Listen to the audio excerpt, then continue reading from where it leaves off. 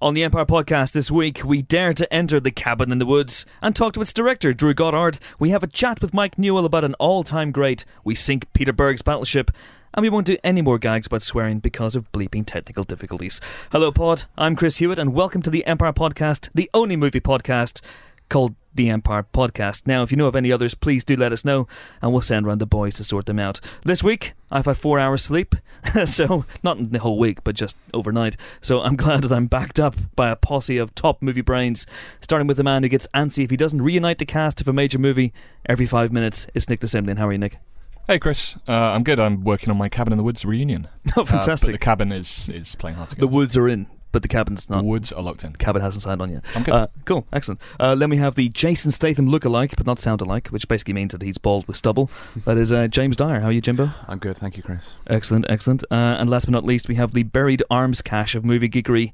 That is Helen O'Hara. How are you? I'm very well, but I would like to make clear to any security agencies that might be listening that I don't, in fact, have a cache of buried arms. I know I'm That's Northern true. Irish, but it doesn't necessarily follow. That's a Northern Ireland inside joke, I think, there. Now, all week you've been gently bombarding us with nice tweets, Facebook messages that we'd be able to read if timeline wasn't such an abomination, and emails. So let's read out some of the best, shall we? And by best, I don't mean the ones that offer to increase the size of our podcast. At SciTuck1977 asks, why haven't cinemas offered us Marvel Day, back-to-back IMAX showings of all movies, climaxing with Assemble? Interesting. Now this is about rights, isn't it? Yes. Thanks, Helen. I thought that the Prince Charles Cinema here in London was doing that. Wasn't, but not They're showing them yeah. together, but not Okay. IMAX. Okay, but not IMAX. Okay, but presumably because Disney own the Avengers, but Paramount own all other movies. So I imagine that those two studios All other movies. wouldn't be all other movies, all other Marvel movies. So they wouldn't be too interested in joining forces like the Avengers, I guess. Which is a shame, because it's so fun when they all join forces in the Avengers. If only studios were like the Avengers themselves. Absolutely. You know? God, Studios assemble. Studios assemble. This should be our next project. Marvel's Studios assemble. At y2neil.com, who, if you remember, people who were at MovieCon 3, I think it was, he insulted Chloe Moretz on stage. Accidentally, but nevertheless he insulted her. And he's at it again. He says, tell at Chloe G. Moretz, if she destroys Carrie like Let the Right One In, I'll be gunning for her. Now, is that an actual death threat? I'm just wondering. I think she can take care of herself, though. Yeah, and she chop can. his leg off. Yeah, she's hit girl, for God's sake. Well, having met both of them at various movie cons, you know, I no disrespect, Neil, but I would back Carrie against you. She is, after all, hit girl and a vampire to boot. Carrie, you'd back Carrie. She's immersed herself in the role so much. Sorry, Chloe, she has back. Yes, she's a method actress. Method actress. I hear she's moving things with her mind now. She'll destroy you with her telekinetic knives. And also, come on, she's a fantastic actress. And Let the Right One In, They Let Me In, that had really nothing to do with her. She was very, very good in that film. I thought the film was pretty good. Destroys the film? Come on, Neil. Come on, you can do better than that. Come on, Neil. Honestly. At JFG in Digital 3D, otherwise known as Jack Gregson, otherwise known as my creepy stalker, says, I watched all 4 Die Hards this week, from best to worst. James, this is going to upset you. He lists him. Best, Die Hard 2. Alright? Second best, Die Hard with a Vengeance. Third best Die Hard movie, Die Hard. Fourth best Die Hard movie, Die Hard 4.0. He says, am I wrong? James. If it were possible to trust our beeping technology, I think you know where I'd be going. Yes, Jack, you are immensely wrong. Die Hard is arguably the greatest, I'm going to say English language action movie of all time, because I love Hard Boiled and also The Raid. But yes, come on. It's so much better than the other sequels. Die Hard 2 has something the other Die Hard ladies films... and gentlemen. Die Hard 2 has something the other films doesn't have, which is Marv the janitor. It does indeed. That is certainly something that And the Robert other films Patrick. don't have. First one sorely missing in janitors. Yes, absolutely. I'm something of a Die Hard 2 apologist. I think it gets a bad don't mind rap. it, yeah. But to say it's better than 1, and to say that Die Hard with a Vengeance is also better than 1, is, with the greatest of respect, Jack, completely cracked. Absolutely. Die Hard 2 also has a bit where the guy who played Meat in Porky's gets stabbed in the eye with an icicle. So that's pretty good. It also has a naked William Sadler. It does have a naked William Sadler. Yeah. Which is obviously what I look for in a Die Hard film. I have some potentially interesting Die Hard trivia. Die Hard 3 was originally going to be set on a boat. Because the original idea was that the Die Hards were going to be modelled on a different disaster film each time. So the first one was the Towering Inferno, the second one... and it was derailed by Airport, Speed 2, wasn't it? And the third one, Poseidon Adventure. And that didn't happen. But Holy cow. Because of Speed 2. yes. Wow, where would they have gone after that? But hang on, Die Hard 3 was derailed because of Speed 2. No, Die Hard 3 was not derailed because of Speed 2, the boat idea. The boat idea was derailed because It was of Under Speed 2. Siege. Die Hard I don't think it was. Die Hard 3 came out 2 years before Speed 2. Well, it turns out It was I'm Under talking Siege. rubbish. I don't know if anyone noticed that, but I totally made that up. True, you did, but you know what? You were doing well I until nearly we picked pulled it up on off. it. You actually undid it with those fact things. Yeah, you asked for miracles, and I gave you facts. Yes. So, there you go. Jack, you were very, very wrong. I believe you're doing work experience at Empire soon. If you come in with that sort of opinion, sir, we'll drum you out of the office in next to no time. Get it sorted. We're just telling people off this week. Okay. At Ryan Pothecary says, I saw Pirates this week. I presume he means Pirates in an Adventure with Scientists and not Pirates of the Caribbean 4, which is terrible. He says it's classic and wasted on kids. What kids' films do you think are too good for the young? Interesting. Should we be denying kids good films? Is No, of that course the not. way to go? Yeah, I think we all know the answer is yes. Yeah, Human mean. Centipede, Terminator, that sort of No, thing, right? okay, but should we be denying them good kids films? Oh, as good well? kids That films. just seems a little bit harsh. Okay. Yeah, you know. Having said that, I mean, I don't know, the Pixars, the Miyazakis, you know, these are not kids films actually aimed at kids. They're kids films aimed at everybody. I remember Andrew Stanton, when he appeared on Mark Lawson's Front Row on Radio 4, he got quite spiky when Mark Lawson described Pixar movies as kids films. And he was He's like, right, I don't they're make not. kids films. I make films for people. And if they happen to be under 2 foot tall and 3 years old, then okay. He didn't say that bit, but anyway. Yeah, I think that's the message of Pixar, and I think that's the message actually of most successful kids films. The ones that stay with you are the ones that work because they're great films and great stories, not because, you know, they're kids movies. I mean, you know, when I was 7, I was very excited about the My Little Pony movie, but that doesn't mean it's a great kids film, actually. Absolutely. I mean, George Lucas always said that he intended Star Wars, Episode 4, as a kids film, but it wasn't as overtly made for kids, I think, as the prequel, certainly Phantom Menace, which is very, very much aimed at young kids. Well, we said this when we came out of the 3D screening, didn't we? That it's quite clearly skews younger than the original trilogy, but noticeably so. I mean, the Greg Proops pod race character being case in point, you know, Jar Jar. The commentator, Jar Jar falling over in doo-doo. And It's very childish, whereas A New Hope begins with Darth Vader crushing someone's larynx. So, not quite so... not quite, absolutely. friendly. And it's interesting once you watch Phantom Menace with a small child, hopefully one that's related to you, not one you just plucked off the street. I watched it with my young nephew a few years ago, and he absolutely loved Jar Jar. But you know, I soon drummed it out of him. I told him off. So I'm telling everyone off this week. I'm very angry. I've only had 4 hours sleep. How old? Okay. God. Sorry.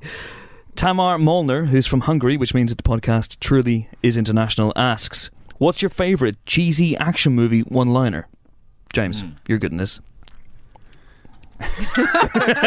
I'm gonna butt in before James takes it with one from Commando. Oh, Okay. no! Yeah, I knew he was going to do it, so I'm going to just jump in. Okay, Let off some steam, Bennett. Let off some steam, Cannot beat Bennett. that. And I'm trying to remember, going back to Die Hard 2. Where your John Vernon Wells is better than your Schwarzenegger. Do a Vernon Wells line. Well, no, hang on. In Die Hard 2, when John McClane kills a guy with an icicle, does he have a one-liner? The same guy, Meat, from Meat, Porky's, yeah, the guy I was talking about. Yeah. God. He doesn't. I don't think he says anything like "ice to see you" or Snow anything. problem. Snow problem, or that guy's got an icicle in his eye. It's just pick an literal. Arnie line, isn't it, really? Yeah. Arnie has all Remember, the best Sully, when I one-liners. said I would kill you last? I lied. Essentially every line in Commando. This is just amazing. I eat green berets for breakfast, and I'm very hungry. My personal favourite, and Ali, get ready with the beeping machine, is from Blade. At the end of Blade. Ah, yes. Not to spoil it for anyone who hasn't seen Blade, and if you haven't seen Blade, then stop listening to the podcast, see Blade, come back, and start again at this exact point. We'll wait. You back? Okay, grand. So, you've now seen Blade, and you know that at the end, Wesley Snipes kicks a needle into Stephen Dorff's body and kills him, essentially, and dispatches him with the line, "Some f***ers are always trying to ice skate uphill," which is amazing. I love it. And I love the fact that Stephen Dorff, when he dies, must be clearly thinking, what? I've never tried to do this in my life. What? What does he mean? It's just mental. Some are always trying to play Scrabble in the dark. It's quite difficult. Helen, you got one? I just like anything from Predator. It's not even necessarily the one-liners, just everything, you know. I love cheesy action movie one-liners. Helen, last week you went on a rant about James Bond, but you have to admit, the guy is the king of cool, cheesy action movie one-liners. No, I don't. No, you have to. No, I don't. No, I've written it down. Well, I'm not gonna. Okay, then. As ever, should you wish to get in touch with us and maybe, just maybe, have your message read out in air and be told off by us, then it couldn't be simpler. Twitter us using the hashtag Empire Podcast, or you could email us at podcast@empireonline.com. You could also try to use the power of your mind, if you're so disposed. Coming up, we'll trawl through the week's movie news, but first it's time for another listener-created jingle. This week we once again welcome the soothing sounds of our old chum, Microfarad Melody Eel, who's come up with this utterly demented offering called Love Theme from Battleship. If you wonder what Battleship is, it's a long story.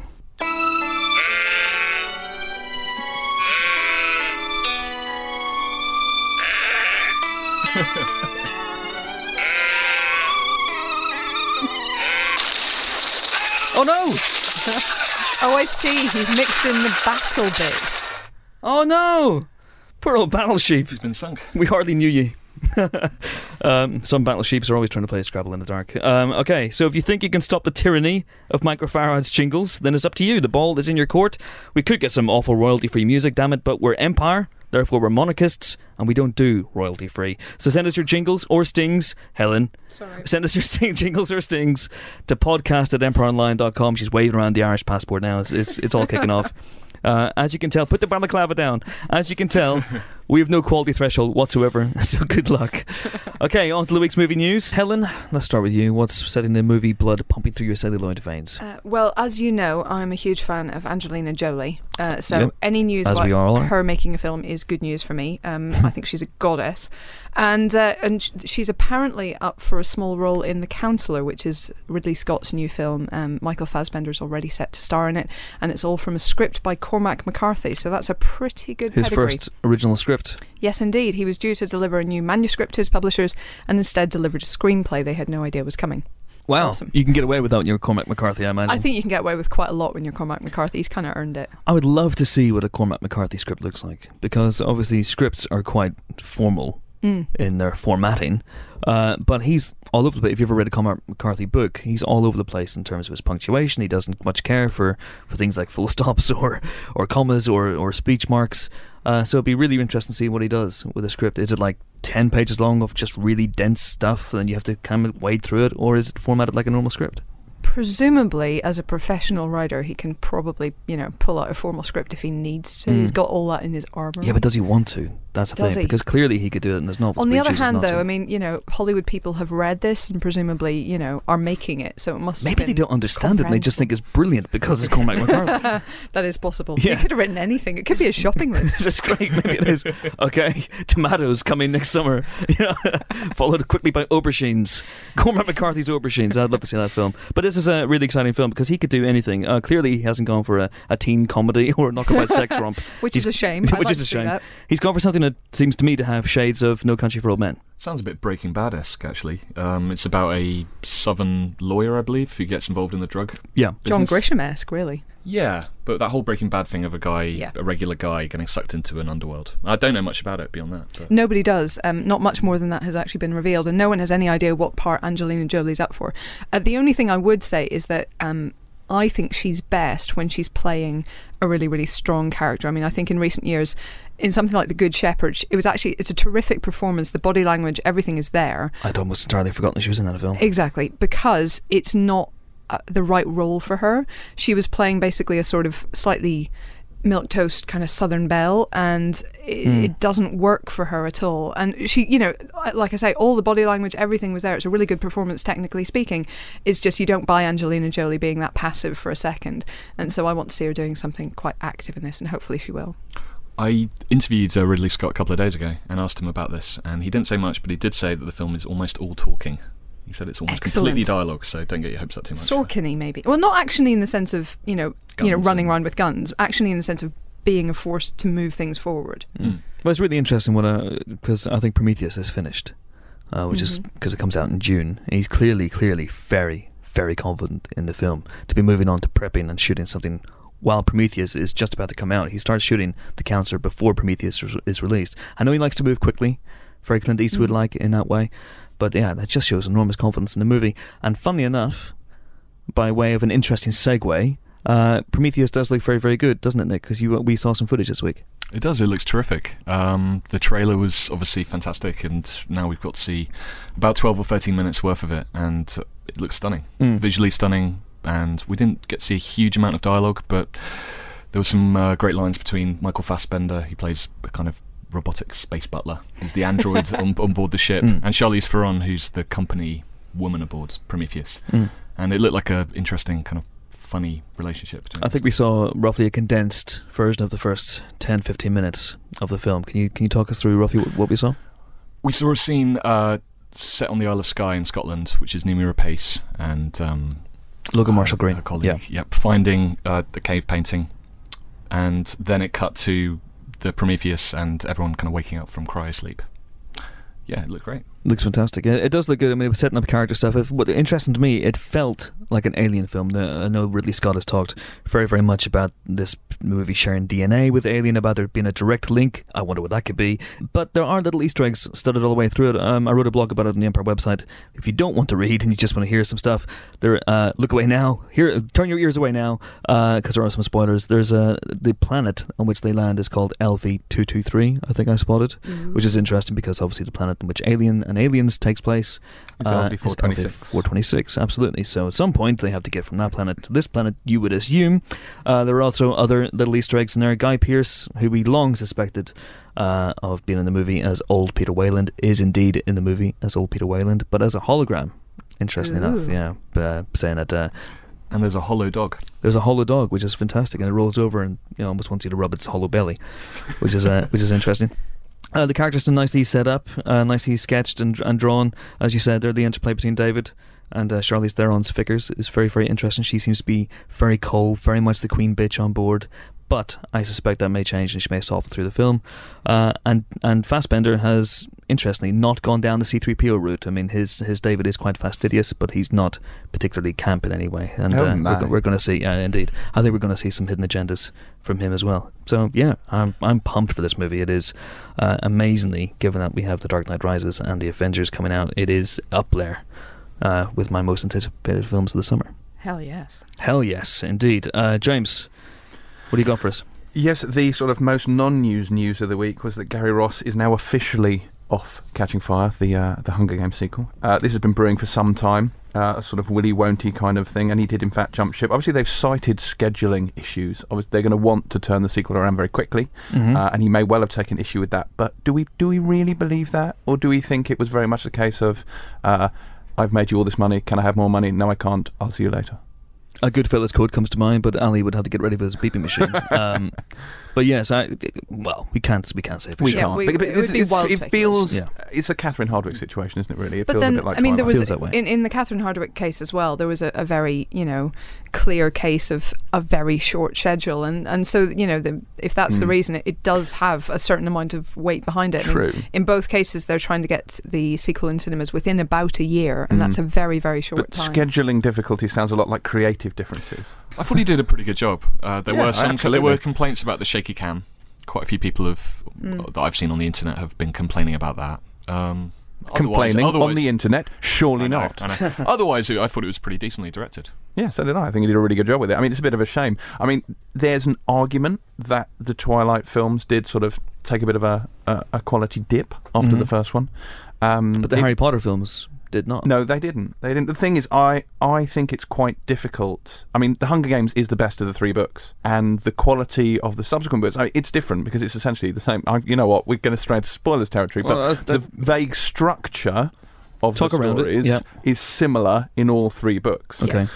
But it's not as compelling because you've been down that sort of narrative journey before. Weirdly, I think the second one is slightly. It's not as good. The third one, I think, is one where they're going to have real problems. So they're going to need to bring in someone really solid for the third one. Yeah, the second one, without again getting too much into spoiler territories, there's kind of a reason why the structure of the first film is story is repeated quite closely. Although there are some new twists and they do raise the stakes, and therefore it pretty much works. The third book. She tries to kind of escalate it again, but the rationale for having the same structure doesn't work it feels quite as well. completely contrived. Well, yeah, I was trying to be nice. Yeah. But yeah. No, it really does. I mean, the second one it's not fresh anymore, whereas the third one, it feels very forced. That said, it's still a decent book. Yeah. I still made it through. Do the Tracker Jackers come back? Spoiler. We couldn't possibly say, but yes, there are indeed Tracker Jackers. I presume that's some sort of hip band. Yes. Yes. They Okay, do the cool. soundtrack for I the love second those and guys. third films. So who do we think might step into Gary Ross's shoes? Any ideas? Chris White's. Chris White's followed swiftly by David Slade. Indeed.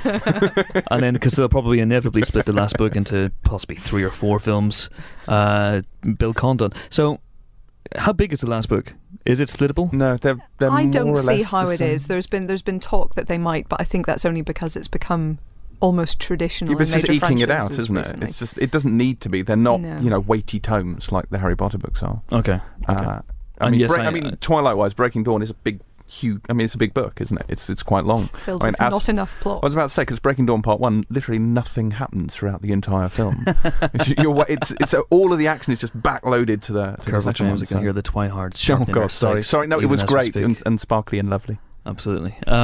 So, yeah, any ideas? Because they'll want to fill this slot very, very quickly one day. Edgar Wright proposed on Twitter yesterday that all the potential directors get into an arena and battle to the death, which I thought was quite amazing. That's an excellent awesome, idea. and that would make a great spin-off film. It would. It would do, but it'd be a lot of dead directors.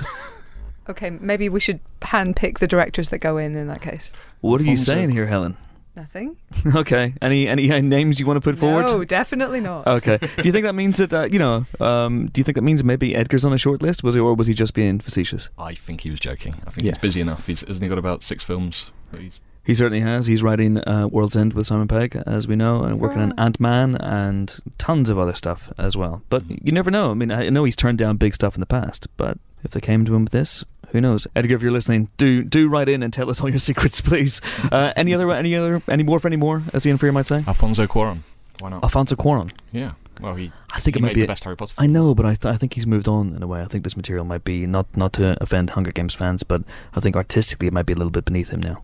Yeah, you may have a point. Will they get I darker and think more he's- intense with to each be honest, I installment? think the main problem with him is that he's still busy with Gravity, and Yeah. they're going to want to move on this. We're pretty all quickly. busy with Gravity, Helen.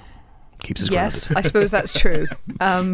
However, in his particular case, he's probably busy with the movie. Oh, the Gravity. movie Gravity. Yeah, Yes, so that's yeah. very good. Yeah, I I'm have an looking idea. forward to that. Yeah, go Gareth on. Evans. Gareth Evans. The Raid's Gareth Evans. Yeah, you know what? But yeah, that means that he wouldn't make the Raid sequel Berendal, which is going to start shooting in September, and he's promised me a cameo. So, by all means, don't do that. It might be a bit too violent anyway. Yeah, but it is interesting. I mean, it's yes, can you imagine? Hunger Games 2, directed by the guy who did the Raid. There'd be limbs flying everywhere. It'd be amazing. But this is a movie that's very much going to be an appeal for a director who, like Alfonso Cuarón a few years ago, is trying to get onto that A-list, trying to get onto the plateau where he can say, I want to make Gravity, which is a film that starts with a 17-minute tracking shot and is basically composed with something like 100 shots in the entire film, we learned recently. And normally wouldn't be able to do that unless he has that massive hit behind him, or like I say, Guillermo or Del Toro or whoever it is. I think it's going to be somebody who has made some good films on a probably smaller scale, and yeah, this is the one to this is the kind of their shot at the big time. But it has to be somebody who is also A, ready to go. And B, probably the studio is going to try and keep the budget down. But I mean, the first film it's already made very nearly $500 million worldwide. Generally speaking, the sequel makes more than the original. Unless it's somebody really incompetent, this is going to be a huge, huge film, and they're going to want some really sturdy, steady hands on the helm. But sturdy is probably the right word. Is it a bit like they just want a safe pair of hands? They don't want somebody who's going to come in and demand. I think to make this one work, I mean, as with the first film, you need someone who can kind of get across the sense of the novel as well. So it can't just be a complete journeyman. It has to be somebody who has a little bit of feel for what's going on. I don't think they're going to, throw it to somebody who isn't very creative. I would hope they're not going to anyway, because you've still got to get across the fact that this is very much Katniss's journey. I think the problem for me a little tiny bit with the first film was it has a really hard job to do in getting across her point of view and how much of a complete kick in the belly getting selected for these games is. And I think it pretty much managed that, but it's so internalized in the book, it's really hard to get that across. So you have to have somebody pretty talented to do that. I'd love to see, this just literally popped into my head, but Frank Darabont might be interesting for this one. He's never really done a movie in this size, and I know he's quite disillusioned with Hollywood and all the wham bam explosion side of things. But he was attached. I think he still has the rights actually to Stephen King's or Richard Bachman's, who is Stephen King. Spoiler. The Long Walk, which is a fantastic book, very similar to The Hunger Games in many, many ways. And who knows, he might see enough similarities in that. I personally, I think he needs to work more. Okay, before we get on to the week's reviews, we were recently paid a visit by the wonderful Mike Newell, the director of Four Weddings and a Funeral, Donnie Brasco, and Harry Potter and the Goblet of Fire. Funnily enough, Mike is, of all things, promoting a movie he didn't make. Interesting. Until you realise, of course, that the said movie is Jean Renoir's La Grande Illusion, which is now in re-release in cinemas and about to come out on lovely Blu-ray, and it is absolutely fantastic. Now, Phil Descending and I chatted to Mike about pretty much anything and everything for a full hour. Here are some of the highlights. We're always delighted to have guests in the Empire Pod booth, and I'm delighted to have Mike Newell, the director of Donnie Brasco, For Weddings and a Funeral, Harry Potter and the Goblet of Fire. He's in today. He's in post-production on his new film, Great Expectations, but we're not here to talk about that specifically. We're here to talk about a film you didn't make, Mike. Excellent. Which is Jean Renoir's La Grande Illusion, which has just been re-released in a new pristine print. Yeah. Now, this is your favourite film of all time, isn't it? Yes, it is. It was a very energetic introduction to kind of adult life. My father took me to it when it was playing in 1958, which must have been the first time that the rescued print was ever seen.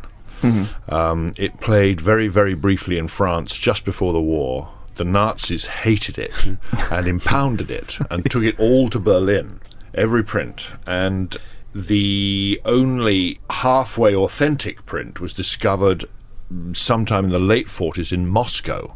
So they must have taken it from, when they took Berlin, the Russians must have taken it from Berlin to Moscow, and that's where it was found, and then painstakingly reconstructed, because as well as everything else, the Germans went through it and they cut great chunks out of it. It was loathed in France when it was first... There was a kind of intermediate print where bits of it were okay, you could make sense of the story, and that was released in France in, don't remember, late 40s, 50, something like that. But it was absolutely hated then because it showed an emotional sexual relationship between a French woman and a French man and a German woman. And of course the French had just recently been cutting women's hair off and tarring and feathering them and whatnot for having relations with the Germans. And it's I suppose in the end it's sort of a we should not be fighting one another story. And the French, of course, had a very ambiguous and checkered relationship with the Germans during the war, and I don't think that was a message that anybody wanted at all. Plus, there was also this long, deep vibration of communism or Popular Front and all of that kind of stuff just underneath the surface, and that wasn't popular at the time. So it got a very short shrift, and then it was reissued in 1958 when I was 15 or 16, and my dad, who loved all things French, said we got to come and we've got to look at this. And so we went to the Academy on Oxford Street, which for a certain generation is a very famous cinema. And it was the big art house in central London, and we saw this thing, and we saw it with a newsreel. There were cinema newsreels then, in which the first or the second Aldermaston March was the big story. So you saw the banners and people walking from Berkshire into Trafalgar Square and all that kind of stuff. And that seemed to me at 16 unimaginably cool.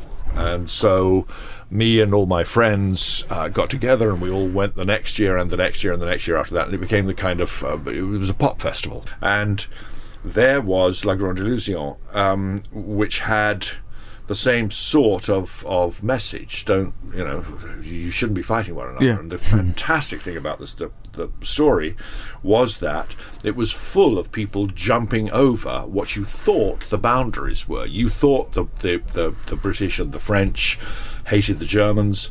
Not true. One of the great relationships in the film is between a Frenchman and a German. It's one of the most complicated and wonderful things between these two aristocrats, Frenchman called de Boieldieu and Raufenstein, who is apparently the sort of bull-necked, rigid Prussian that we all think we know, and played by von Stroheim, and it's not at all. It's a wonderful relationship. So all of these things were getting turned over in my 16-year-old mind, and of course at that age you will tend towards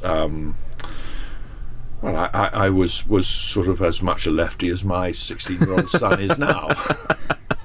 And so it really hit the mark. So that's where it came from, and it was a great kind of plugging in all round. It was me and my first sort of tiptoes into, what do you think politically? It was an immensely emotional experience. It was my beloved father who always used to take me on these wonderful sort of culture trips, and everything all came together at once. Fantastic. And the origins of the movie are very, very interesting, because not only was Jean Renoir involved in World War One, this film came out 2 years before World War Two. And it is, as you said, it's very much an anti-war film. I mean, there's that great line towards the end, if we get back to fighting the war, I'm paraphrasing here, but if we get back to fighting this war, let's make sure it's the last one. But do you remember what the next line is? I can't remember. The next line, that's Jean Gabin, the leading actor in the film, who plays this working class guy who's become an officer and now is a flyer. And his great pal is a Jew called Rosenthal. And that's a conversation between Gabin and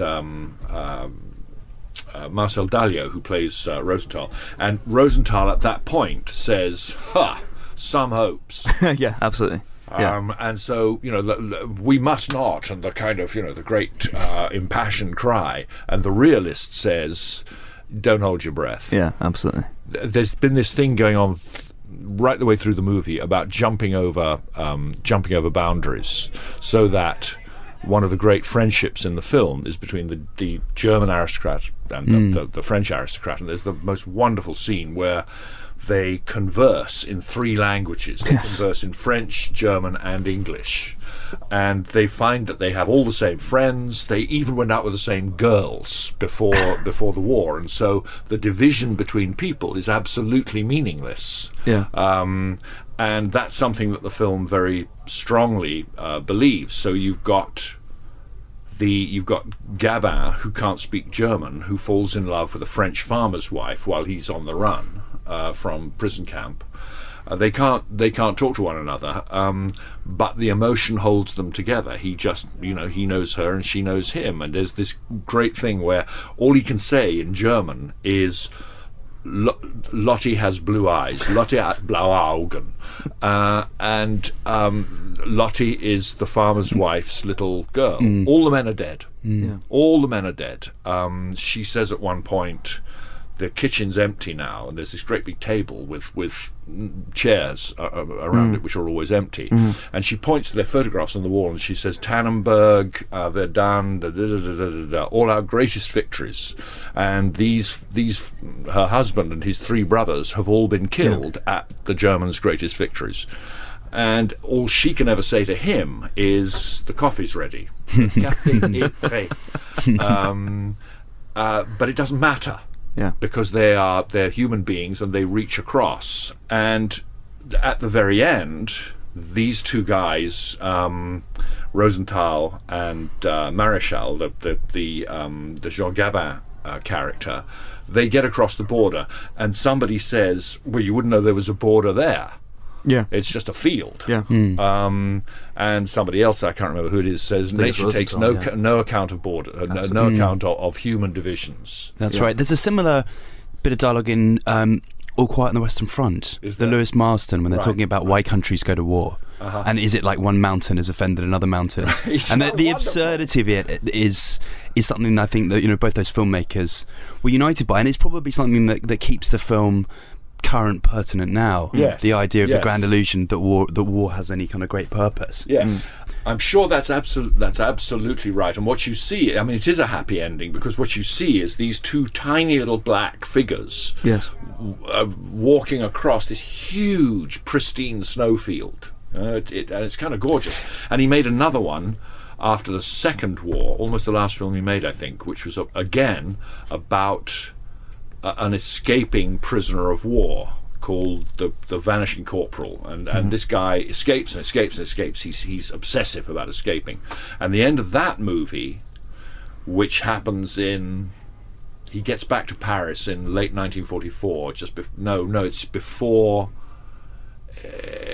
Paris is still under German occupation, but anyway, he gets back, and he gets back with a friend as well. It's a match to La Grande Illusion, but there they are in the middle of Paris, and rather than going forward into the future shoulder to shoulder as they do in Grande Illusion, they get to a parting of the ways, and without either a backward glance or a word between them, and these have been great comrades, they simply part and walk their separate ways, and that's a really black ending, and that's the difference between one war and the other, I suppose. Interestingly, I read, I don't know how true this is, you're a La Grande Illusion historian, so perhaps you can correct me, but I believe in an early draft of the script, Renoir had a conversation between Marechal and Rosenthal about how they would meet up at the end of the war. And then apparently at the end of the film they were going to show this meeting of all the different comrades, but there were two empty chairs and Marechal and Rosenthal didn't make it. So do you think that indicates... No, that absolutely would make sense, because one of the things that they say in that exchange that we were just talking about, which is we must fight so that we must go back to our units and fight so that this never happens again. Yeah. And as we were talking, Rosenthal says you're loopy. That's just daft. Yeah.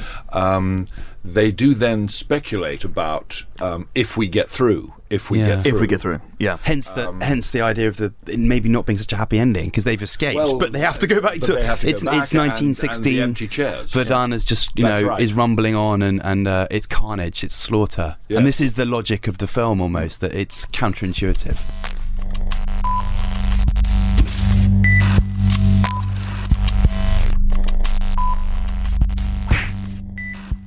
Now, if you want to hear more, we can assure you that you will, because there are cracking anecdotes aplenty about Prince of Persia, Johnny Depp and Al Pacino, and Hugh Grant. Then the interview will soon be up as a separate podcast in full. You can't say further than that, and The Grande Illusion is out now.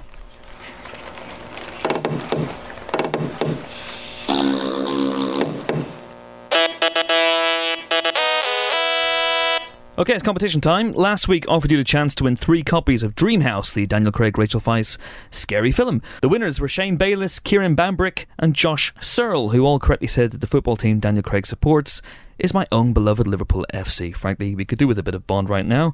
This week's competition offers you the chance to win bugger all, because we don't have one. Sorry about that. Competition time will be back next week in all its wonderful glory.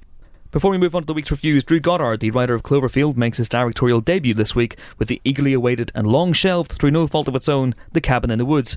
Co-written by Joss Whedon, it's a twisty, turny, mind-bendy thing, and when Drew popped into the pod booth recently, Phil, Nick and Ali couldn't resist a chance to dig a little deeper. Just a pretty simple question. And first, where did this crazy idea come from? You know, it was originally Joss Whedon, who I co-wrote this movie with and who produced it. He had this original idea, but we had just been talking about horror movies and what we love about them and what we wanted to do. And he sort of had this basic construct, and when I heard it, I thought, oh, that sounds great, because that's going to give us a chance to do everything we've ever wanted to do in one horror movie. And without getting into spoilers, there's quite a few horror films you can kind of see mixed in there. Evil Dead, obviously, being one of you, a huge Evil Dead. Yeah, I mean, I'm a child of the '80s, so I was bred on John Carpenter and Sam Raimi, those two guys. I mean, this movie certainly stands on the shoulders of many giants, but none more so than those two. Have you shown the movie to Sam Raimi or Bruce Campbell yet? I have not, but I would love to. That would be fun. Do you feel that when you're writing with Joss that you work best together, or is it something that you kind of go, well, I've done this so often, this is like putting on an old pair of shoes? Yeah, I mean, we started at Buffy the Vampire Slayer, and because I sort of came to it as a fan, you know, there was no writer I respected more than Joss Whedon. And I look, I loved him so much, I weaseled my way in and got a job working for him. So it's been good because I do hold him in such high esteem, and we just developed a working relationship over the years that works really well for both of us. It never feels like we're working. It always feels like we're just having a good time. Could you tell us a little bit about how it's taken so long to get to the cinema? Because a lot of fans of Joss Whedon and yourself have been waiting a long while to see this film. Right, yeah. We were the studio that made Cabin went bankrupt. They got caught in sort of the financial crisis that hit, all of us really in the world. But they took it particularly hard. And it delayed a lot of other films. It delayed The Hobbit, and it delayed James Bond. That's why those films are taking a little longer to come out as well. But you know what? It's one of those things we joke, but it's worked out the best. It's the best possible thing that could have happened to us, because the new studio, Lionsgate, that saw the movie, loved it and couldn't be more supportive. Our actors have become stars. It's Joss and I joke, but it really was. It was the best thing that could have happened to us. So be careful what you worry about. Do you get fanatics sort of standing on your lawn tapping their watches? A little bit. You do. Look, no one wants it to come out more than me. So, yeah. But it's worked out. It's worked out fine. I mean, it always helps to have a god on board. That's right. It's right. When you have the god of thunder in your corner, things seem to go your way. And plus Joss doing the whole Avengers thing, there's, I'm not complaining. It has definitely worked out. Anyway, back to casting. Joss came up with the idea. You wrote it together. Did you have people in mind when you were creating the roles? Was Bradley... Certainly, yeah. We wrote the roles for Bradley Whitford and Richard Jenkins, and with regard to the kids, we were definitely looking for new, fresh faces, which is ironic now that they've become such stars. But that was the goal. I'm curious, there's a fantastic creepy redneck in the movie. Can you talk about finding, where do you go to find, is there a special casting agency? No, it's the normal casting agency, but boy, that was a fun audition day, because you get to see sort of all the great character actors in Hollywood come in and at their most off-putting. I imagine these people you don't want to upset necessarily. Right. Yeah, no, I was definitely on eggshells that day. I'm like, whatever you say, sir, whatever you say. Was anyone too good? You just had to maybe... I mean, the guy, Tim DeZarn, who we cast in the movie, it was the best by far, and it was because we were all a little unsettled by him, for sure. I suppose my other question would be, it's no secret there's, a secret about this film. There is stuff we can't talk about here today. Has this made talking about it to us and other journalists a little bit difficult, or actually just a bit of fun? Yeah, I mean, the truth is with Cabin, there's not any one secret. It's more a cumulative set of secrets. It's more about the experience and the escalation of the movie, and so in a weird way, it's not like the Crying Game, where it's like if you know this one thing, it's going to ruin the whole movie. Sure, but we do try to just protect the experience for people. So that's what it makes it a little difficult. But as a filmmaker, you want people to understand that, look, this movie is at its best the less you know. The less you know about this movie, the more fun you're going to have. But that's a hard thing, to say, trust me on, because I'm sure all filmmakers would say that. So you do want to give the audience enough to know, oh, this is worth your time. And you guys came up with a really great enigmatic poster. I don't know quite how to describe it. Yeah, the Lionsgate marketing department was spectacular. They showed us that, and we just immediately went, "Oh, good, that's it. You get it." Were there any other ideas kicking around? Oh my God, there's like 30 posters that are all great. It's so much fun. I hope maybe they come out. You can use these things, because there's some posters we didn't use just because they spoil the movie, but they may make great DVD covers, because you can have, there's a lot of stuff in this movie that you can have fun with, but we just didn't want to spoil everything. Save it for the collector's edition. Exactly. This is maybe a slight question to ask, but it's called Cabin in the Woods, and people already have this kind of set of expectations when you hear the phrase Cabin in the Woods. Right. Was that always the title? Yeah, that was always the title. Though it was funny, we when we test screen the film, we would get funny, because one of the questions they ask is do you like this title? And we tested it, and one person, their response was, no, this should not be the title. The title of this movie should be You Never Know, with an exclamation point after it.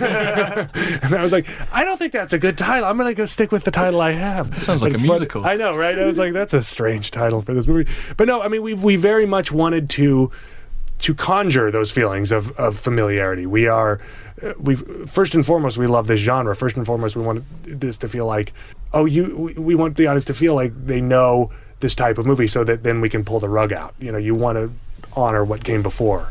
And so Cabin had that sort of classic feel to us. And as a horror fan, do you have a favourite horror film? I mean, there's a lot, certainly, but if I had to pick one, it would be The Thing, John Carpenter's Thing, because it's gorgeous, and it is a flawless movie.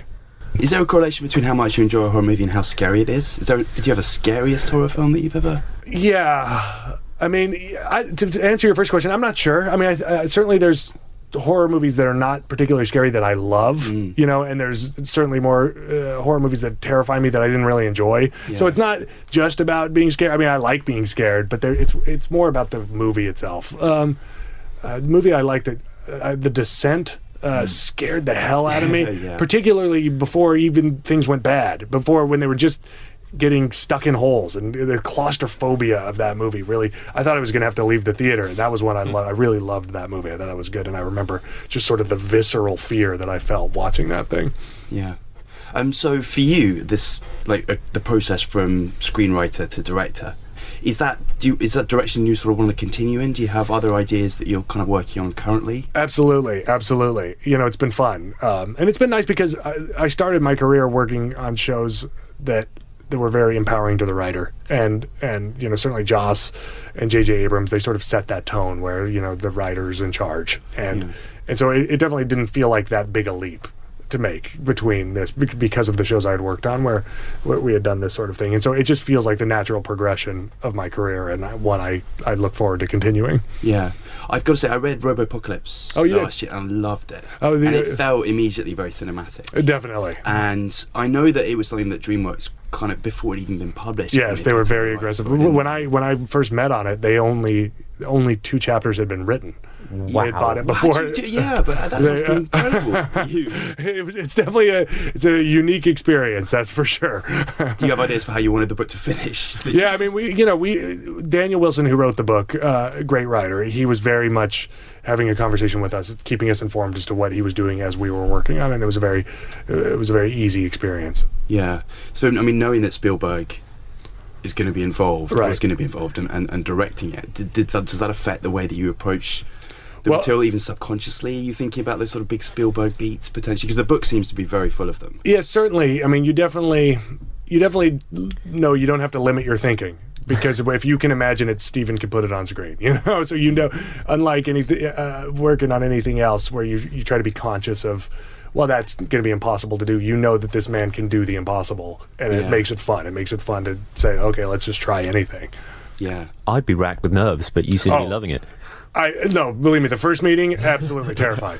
Absolutely terrified to walk in that room and talk to Steven. But that's what made it so nice, is that he's just the best version of Steven Spielberg that you would hope for. He's really just wonderful, and in his enthusiasm just is intoxicating. Like it's nice when you meet your idols and they outlive or outdo your expectations. Have you started to get a bit paranoid about technology? A little bit. I mean, I'm already paranoid by technology, so certainly working on hard science horror tales like Robopocalypse have not helped things. Because the writer he's a robotics engineer, isn't he? Yes. Originally. Yeah. So did you have to go and start kind of trying to build things or do that kind of well, luckily, he had, he's such a great resource because he knows inside and out the world of robots. Yeah. So, we used him all the time.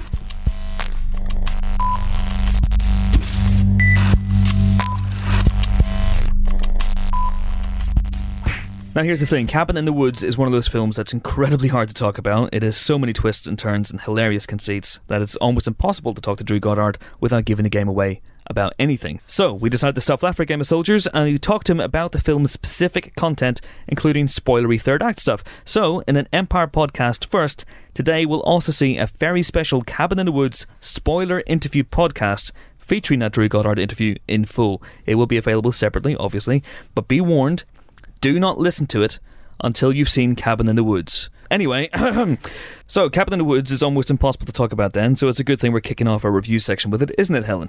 Yes, it is. Okay. I mean, I like this very much as something of a Whedonite, if you will, and a aficionado of Buffy, Angel, Firefly and all the rest, I was kind of disposed to be interested in it. But it's a really nice different twist on the horror movie. So on one hand, you have the very standard story of 5 gorgeous young people going to a cabin in the woods. The jock, the geek, the exactly. mathlete, all that sort of stuff. Yeah, hot girl. Girl. Yeah. They all head off to a cabin in the woods, but.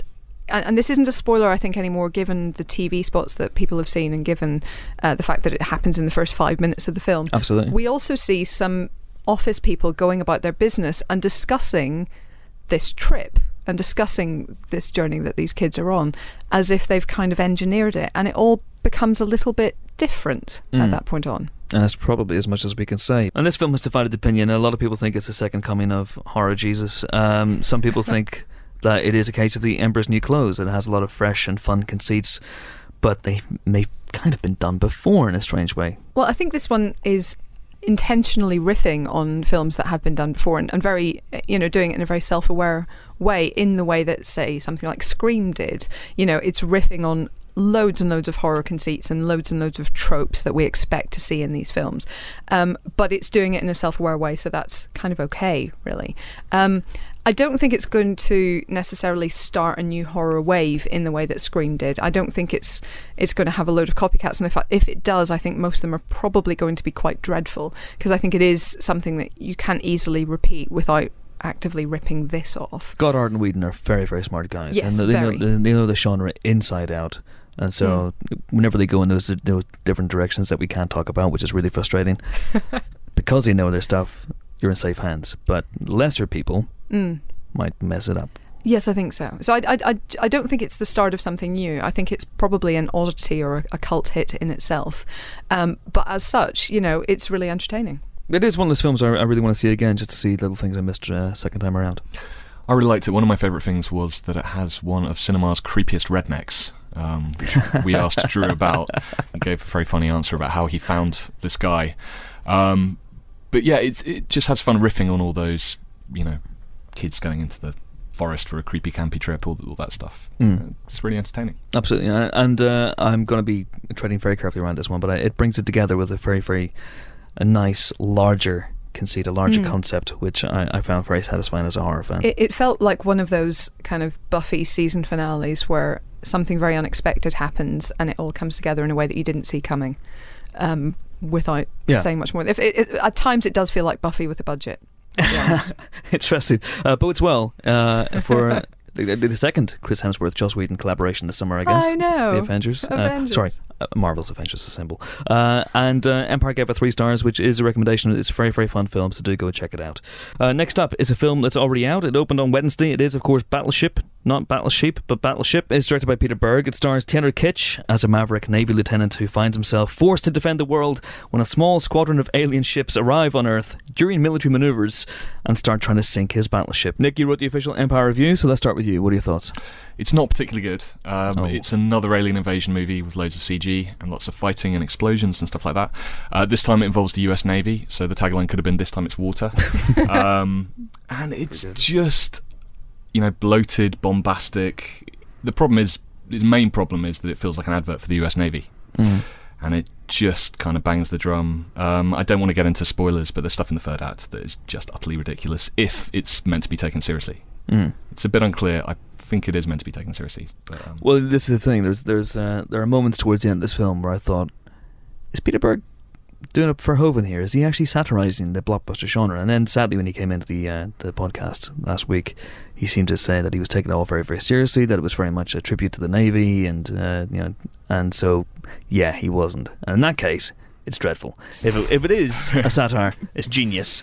One of the confusing things is the aliens don't seem that bad. They kind of almost get fired on first. Yeah. And it's really unclear what they're up to. There aren't many of them. It's kind of a scouting expedition of aliens. It's 5 ships. Don't really know what they're doing, but the Navy respond as if. Curiously, they don't seem to want to kill any humans. Is the subtext of this film not science bad, military good? It is. Yeah, that's a little bit worrying that the one science character is a snivelling coward, and anyone even remotely connected with the Navy is wonderful. And, not to do down the men in uniform, I'm sure they are terribly brave and wonderful, but at the same time it would have been nice to feel that it was a little bit more balanced, basically, at the end of the day. Absolutely. I just thought it was slightly bland, to be honest, and almost formless, almost as if they had somehow to base this on a board game that had no plot or characters to speak of. I think the real problem is the script. The script is really bad. Is this strictly because no one at any point says, "You have sunk my battleship"? Is that a spoiler? There is a sequence where they play Battleship. Essentially, yes. I have to say I kind of enjoyed that sequence, because at least that seemed kind of witty almost. Yeah. Tongue-in-cheek. The script is so stupid at times. After about 20 or 30 minutes of stuff blowing up and aliens attacking them, Taylor Kitsch goes, "I've got a bad feeling about this." And there's another line where someone's shouting, "I didn't sign up for this bullshit," which is a line from Transformers 3.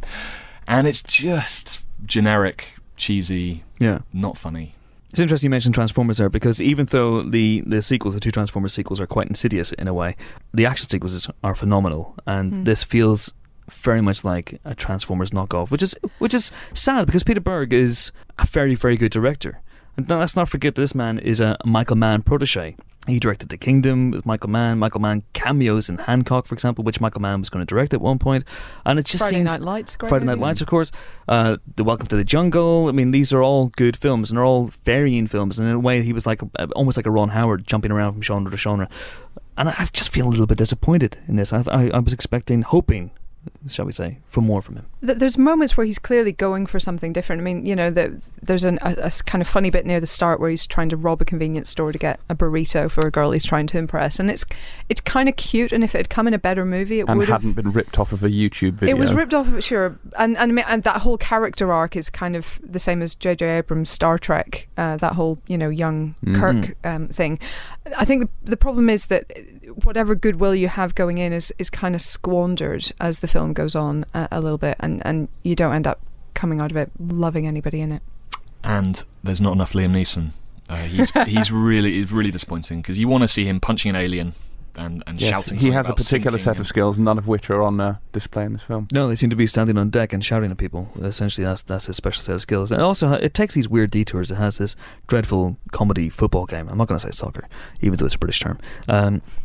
It has a dreadful comedy football game, which really kind of doesn't really serve any purpose in terms of advancing the plot. It sets up a rivalry between Taylor Kitsch and a Japanese officer, but apart from that, it's dreadful. It also confirms something that I've long considered canon, which is that any American film which features what we call football, what they call soccer, has to feature someone doing a bicycle kick, an overhead bicycle kick. Yes. Now, to the best of my knowledge, and I'm not a football expert, this isn't that common a maneuver in games. But I remember in the movie, for example, She's the Man with Channing Tatum and Amanda Bynes. Who can forget? Who can forget it? He spends the entire film trying to tutor her in this essential style of kicking, as if it's really important, and you can't be a good soccer player without it. I'm pretty sure he's now a coach at Liverpool. I'm sure he should be. That would be amusing. But I don't understand why it keeps cropping up in all these films. It's like they're trying to make football look exciting without actually putting any work into making it look exciting. Absolutely. I mean, it's not a complete washout, Battleship. There are a couple of nice lines. I mean, I think the line you talked about where he says, "I've got a bad feeling about this," which is an obvious reference to Star Wars, which or indeed Aliens, is followed by someone saying, "Yeah, kind of, we need to get a new planet, bad feeling," which is a decent riposte, I'd say. And there's a couple of funny moments. There's an exchange early on. Taylor Kitsch is in the bar. He goes up to Brooklyn Decker, and the following dialogue happens. "What's your name? I'm hungry. That's not your name." And I wrote that down because that blew my mind. So some Hollywood script doctor wrote that, sent off an invoice for $200,000. It is factually accurate. It is indeed factually accurate. And as you say, they fire on the aliens. We don't really know why the aliens are here. It could be for any reason. They could be coming to say hello, and then they get fired upon, and then it all kicks off. Another of these films that has a post-credit sting setting up for the sequel that you just go, oh, it feels so cynical. If you stay for the end of the credits, there's a scene in Scotland. I won't say anything else. Ooh, exciting times. Presumably on the Isle of Skye, where Prometheus starts. Oh, it's all circular. Okay, and that is it for this week's Empire podcast. We will say that Battleship, Nick, you gave 2 stars to. Yes? I did. 2 stars, and that's not a recommendation. We're saying, what, catch it on DVD or not catch it at all? On a plane. On a plane? If it's a long flight. Long flight. Okay. Next week, Helen will be in the hot seat while I cook my pasty white Irish flesh to a crispy off-white. And she and the Potters will be discussing salmon fishing in the Yemen and Lockout, to name but two, while Lockout's Guy Pearce pops into the pod booth for a chat. And if they don't behave themselves when I'm gone, just holler and I'll hit them right in the F6, F7 and F8. That is a Battleship reference. So all that remains for this week is to say goodbye to Nick. Bye. Goodbye to James. Happy trails, Hans. Very good. Goodbye to Helen. Chucky Arla. Oh, come on now. Did you really have to go there? Well, I thought so many years of hers. I was tying it back in. Okay. And we want to remind you all to download the separate podcast featuring Mike Newell and Drew Goddard. Oh, and the new issue of Empire featuring a world-exclusive Prometheus feature, our amazing Lethal Weapon reunion, a 10-page celebration of Powell and Pressburger, and the amazing revelation that Eric Cantona's house is very airy is on sale now. If you don't buy it, you're a heathen and a fool. I don't like you very much. And that's it for me. Pod bye.